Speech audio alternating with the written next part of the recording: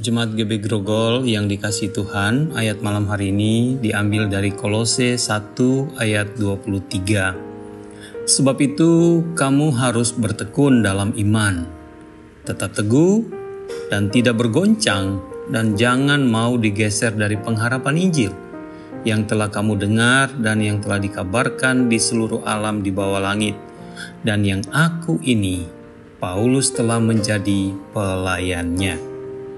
Saudara, dorongan supaya jemaat di Kolose tidak bergeser dari pengharapan Injil adalah satu upaya serius Rasul Paulus melalui surat ini. Hal ini didasarkan kepada kenyataan bahwa sidang jemaat atau orang-orang percaya di Kolose dalam ayat-ayat di atas dalam pasal pertama ini adalah orang-orang yang telah hidup di dalam pengenalan akan Kristus yang begitu luar biasa. Mereka telah menikmati persekutuan. Bahkan kalau kita memperhatikan di ayat 20, mereka telah menikmati perdamaian di dalam Kristus, telah didamaikan dengan Allah oleh Kristus.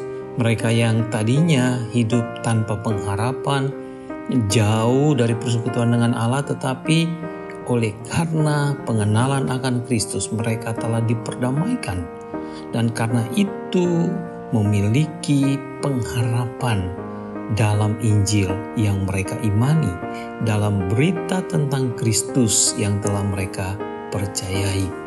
Dorongan Paulus untuk itu supaya mereka tetap teguh dalam pengharapan Injil itu adalah dengan tetap bertekun dalam iman. Iman di dalam Kristus bukan sesuatu yang bersifat statis. Sekali orang beriman, ada terus upaya untuk yang harus dilakukan untuk bertumbuh di dalam iman itu.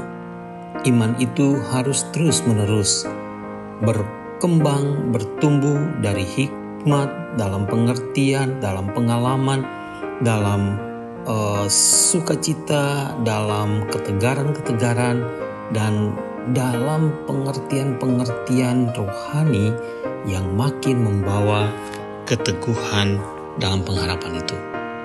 Dan tidak boleh bergoncang apapun yang dihadapi. Nah, Paulus menekankan itu kepada orang-orang Kolose. Karena itulah yang terus-menerus dia beritakan dan dia wartakan.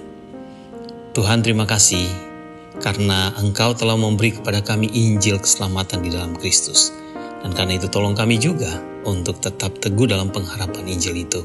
Pengharapan kekal yang ada di dalam Kristus. Pada malam hari ini Tuhan, kami datang kepadamu.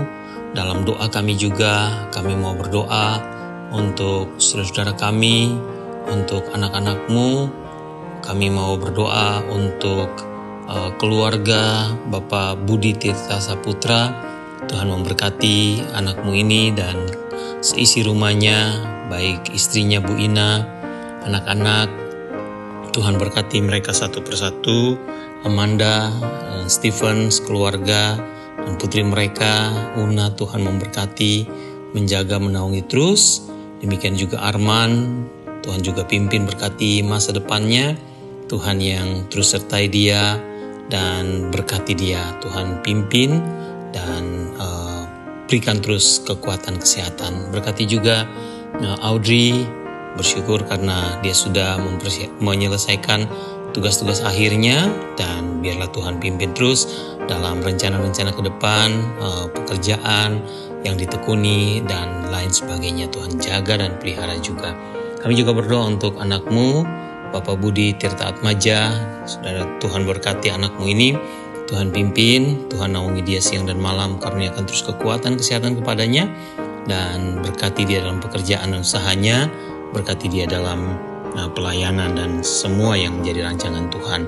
Kami juga menyerahkan Ibu Maria Pauline Iskandar. Tuhan memberkati Ibu Maria dan pergumulan kesehatannya. Tuhan memberkati dan menopang terus, menjaga dan membimbing senantiasa. Berkati semua keluarganya, anak-anak, menantu dan cucu-cucu.